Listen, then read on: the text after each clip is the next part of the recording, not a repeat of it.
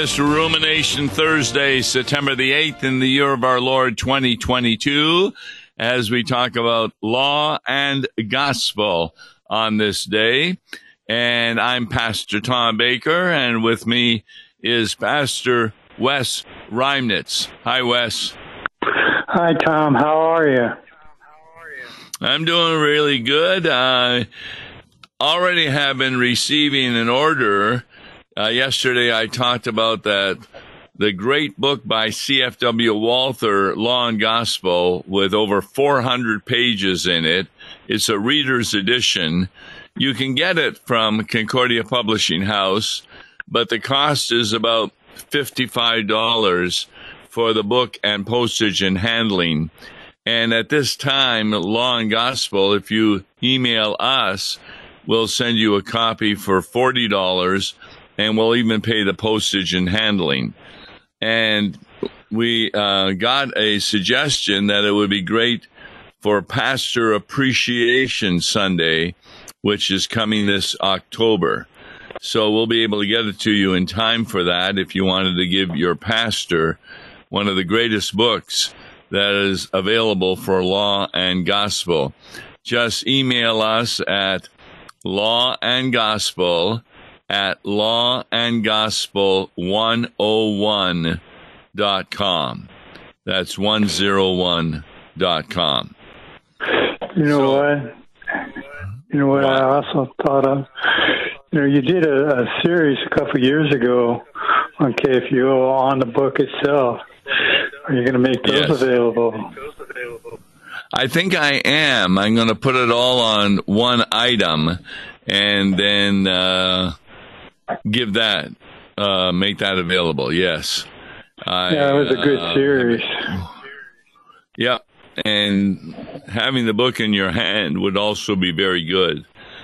This Long Gospel Reader's Edition is not only good for pastors, but it's written particularly also for lay people to understand the distinctions between law and gospel. So we're going to get to an email that we talked a little bit about last week, but never really finished it. It was from an individual who has a cousin in the ELCA church, and she and her husband don't know if we should tell her about the ELCA churches changing so radically or not.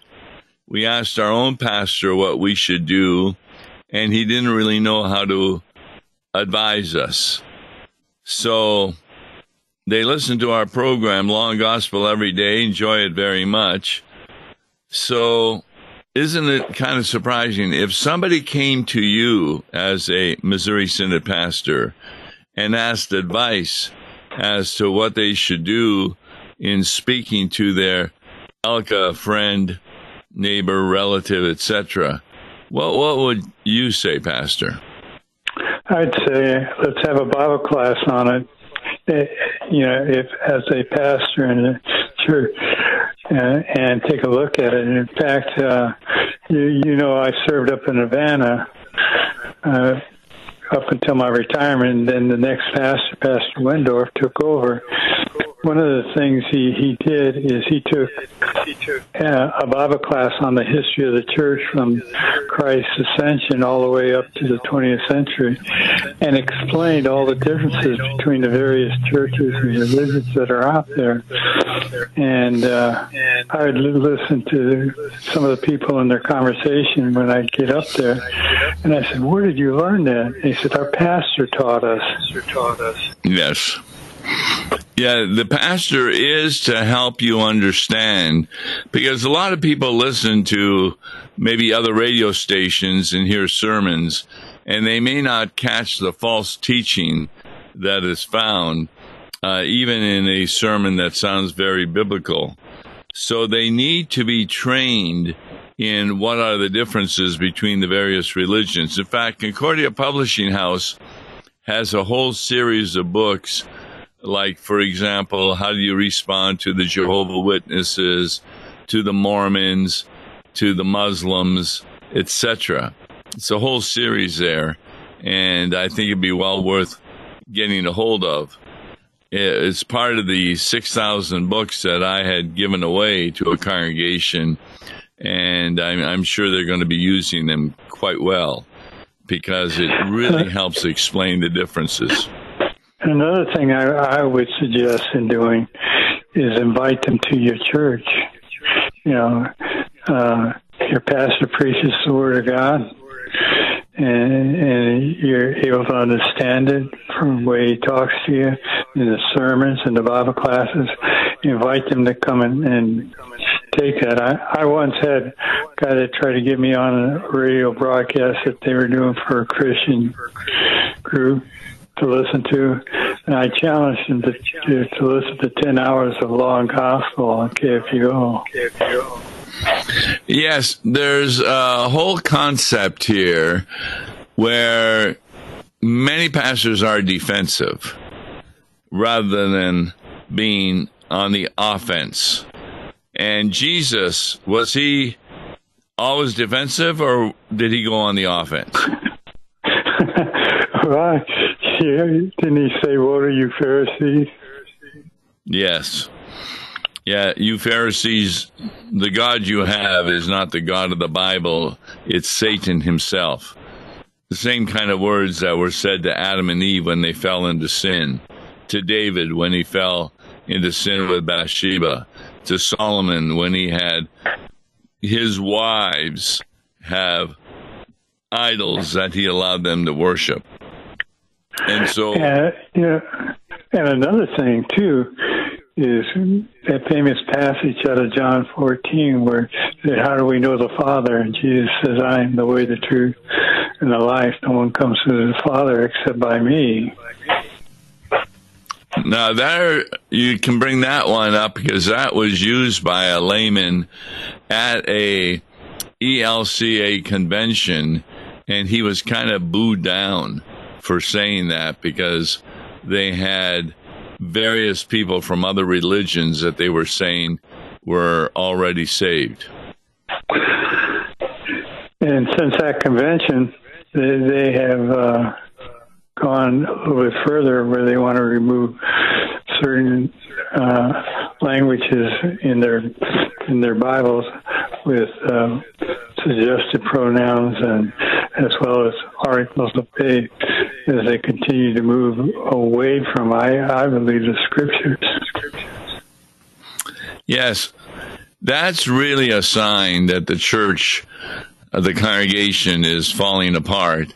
And ELCA is a good example, not only allowing for gay ministry, gays in their pastoral office, men and women being married, which is ridiculous, abortion, they're okaying, and other such things. And it's not hard for us to prove those things because those things we can go to their site, read through their articles, listen to their conventions. They're all taped and up there for us to take a look at. So we're not saying anything that we haven't seen or heard. Yeah, one of the things that happened at the last convention, they had some kind of agreement with their members that if you disagreed, for example, with women ordination or the gay thing, you could still stay a member of ELCA and your conscience would be okay. But now they're going to change that, it looks like, at the next convention where you're not going to be allowed to have those views and still remain a member in good standing. Right. It's called conscience protection, where you disagree with same-sex marriage, and they're they want to take away that conscience-bound agreement. They consider it offensive, wanting the reception of their various lifestyle. As one gay pastor got up, he says, I don't feel welcome in my church based on those consciences, and bring my husband in with me. Right. Yep. In fact, it'd be great. We should put together a brochure indicating here are the teachings of the ELCA, And here are the Bible passages that reject those teachings, all the way from evolution to the idea that you don't have to believe in Jesus in order to be saved. And that'd be a really good brochure to send around to Alpha. It reminds me, you talk about these cousins and that. It reminds me of LCA Church close to Missouri Synod Church, and the cousins went to an LCA anniversary celebration for one of their cousins at a LCA church, and they got ready for communion. Well, they got ready to see if the Missouri bunch would go up and commune with them. And sat there was one of the matriarchs of the church, Missouri Synod Church, and she was supposed to be the first one up. And she didn't go, and therefore the rest of them all followed suit. They did not go, and she said, "We're not in fellowship with you. We don't believe some of the same things that you believe."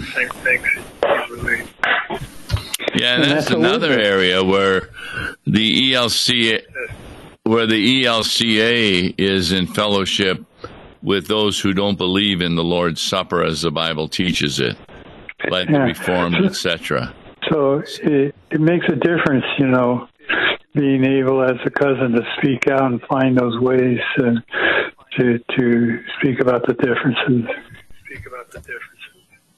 Yeah, we should send a memorial to the convention coming up this next year that the CTCR should put together a document as to the differences between what the ELCA believes and what the Bible teaches.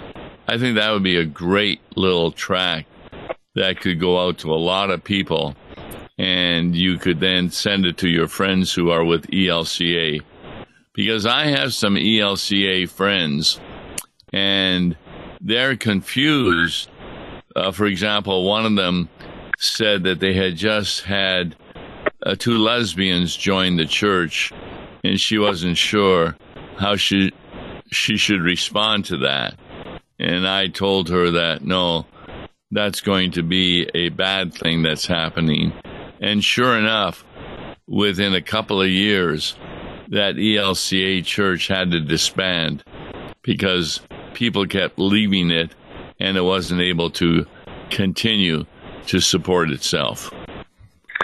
And I've seen that happen with other Alpha churches that have had to close their doors because of those liberal teachings on gays and women clergy and such things as work righteousness. Yeah, there was one study done that if it keeps going down the way it is, within a few decades, they'll only have about 16,000 people at church on a particular Sunday.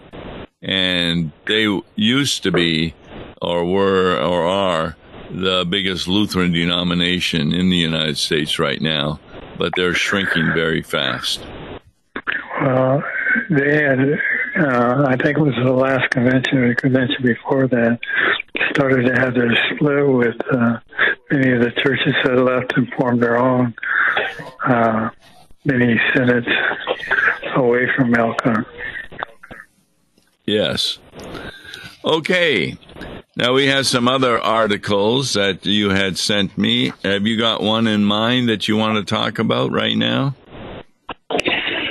Well, we could segue into one about preaching charity while preaching Christ while doing charity, or we need God more than ever. I like that one you sent about, I was really surprised at that Christians get involved with groups that are doing charity, like giving food to people who need it in other countries, etc.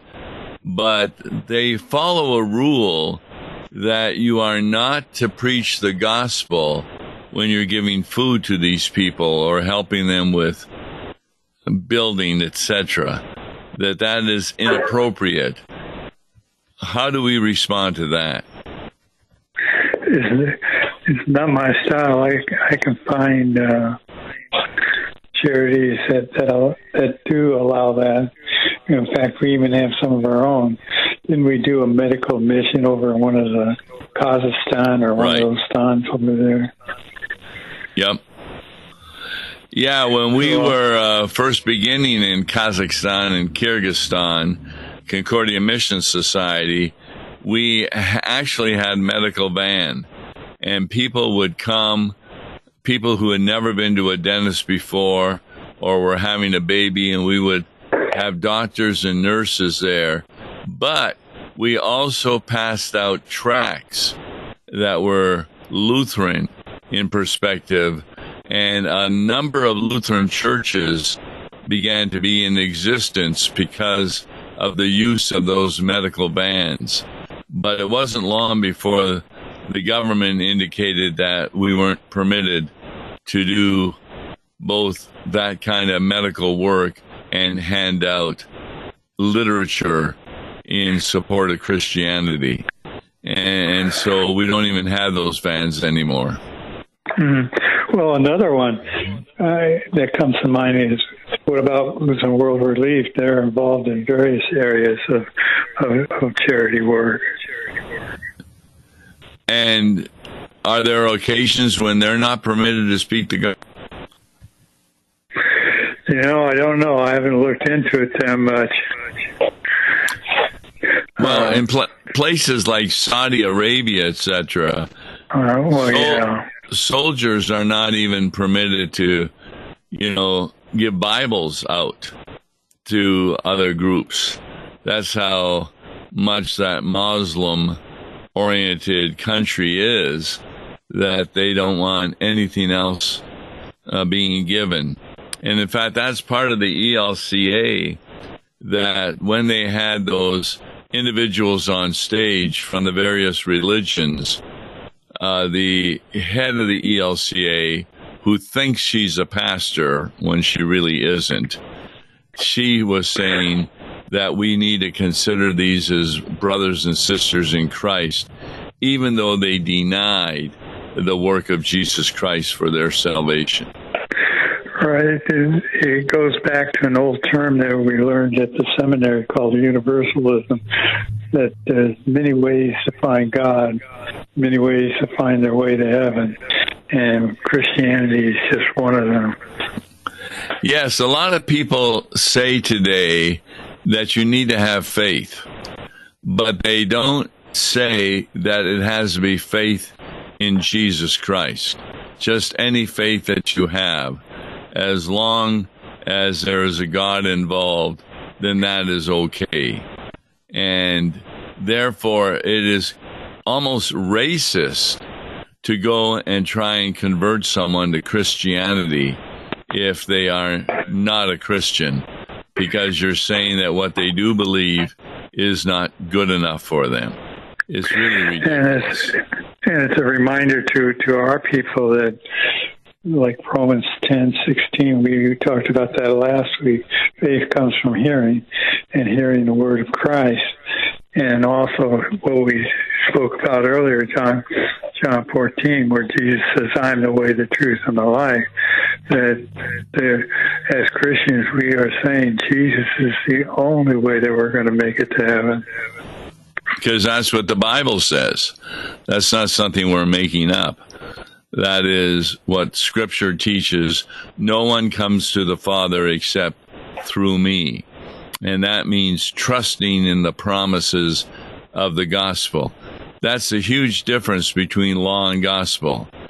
People who believe they're saved by the law think that they can be obedient enough in order that God is going to say, okay, you made it. Now you can come to heaven. There is no such God who says that, is there? Right. And that ultimately makes a big difference between us and ELCA and various other religions that call themselves Christian, but say there are many ways to go to heaven. Ours is the one that says only through the promises of the gospel through Jesus Christ our Lord. Yes, Christianity is totally different than every other religion because one is not saved by works that they do, but by works that Jesus has done.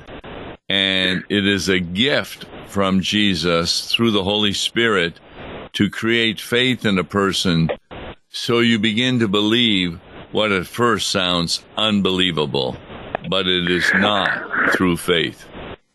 I like the way you put it a week ago. It's our good works that don't get us into heaven. Neither is it our sins that get us into hell. Well, even that isn't correct, in a sense. Okay. Remember, I've often said that works don't make a difference whether you go to heaven or hell.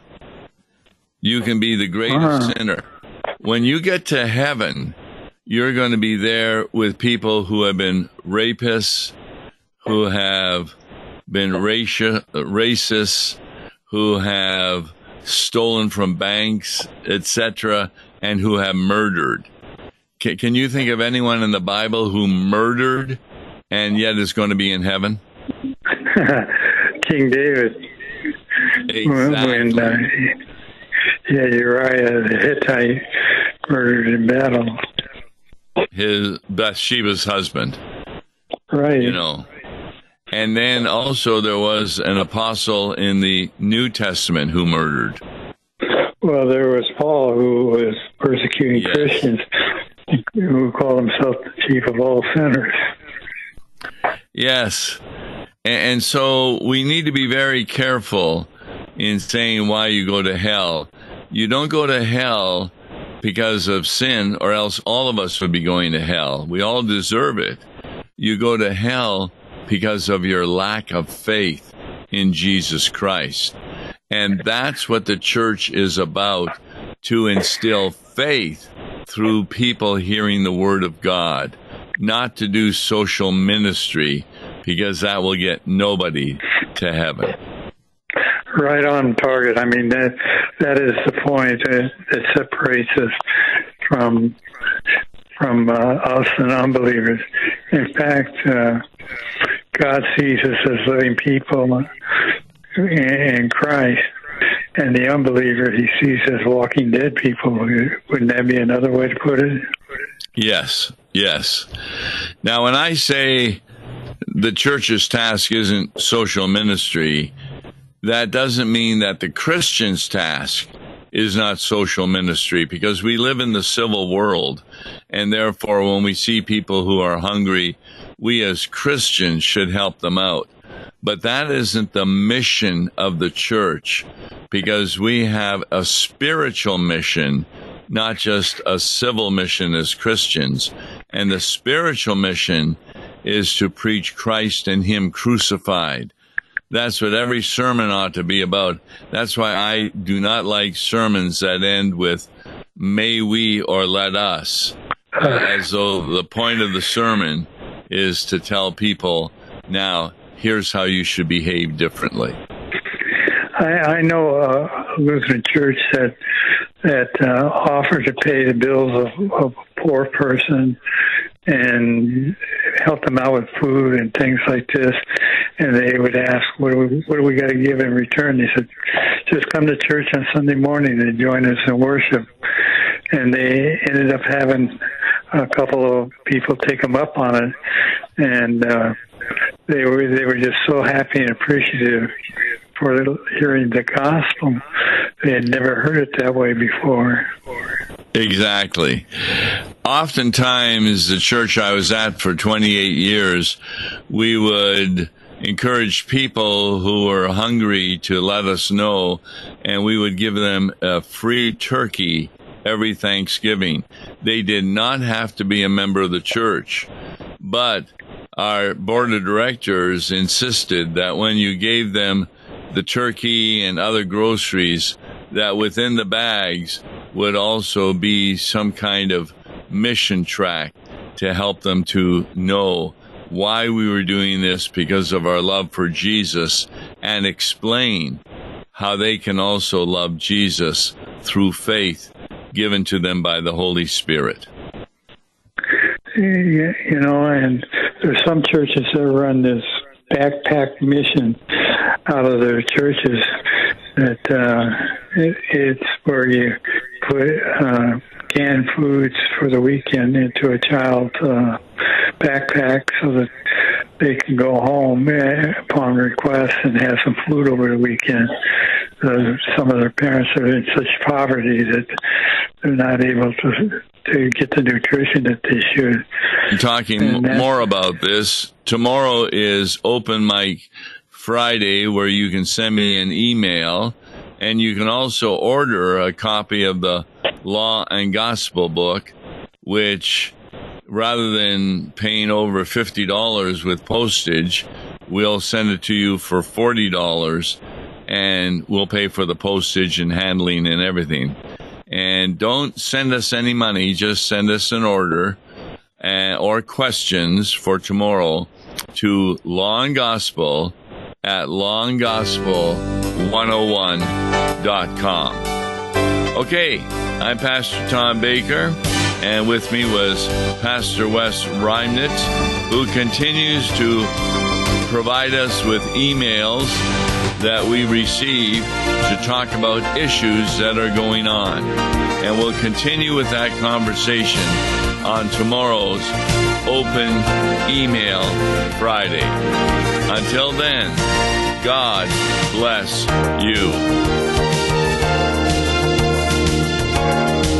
Listen to Law and Gospel each weekday morning at 9:30 on KFUO. For a tax-deductible gift to Law and Gospel, please make your check out to Law and Gospel and mail to Law and Gospel, P.O. Box 28910, St. Louis, Missouri 63132, or call toll-free 1-877-267-1962.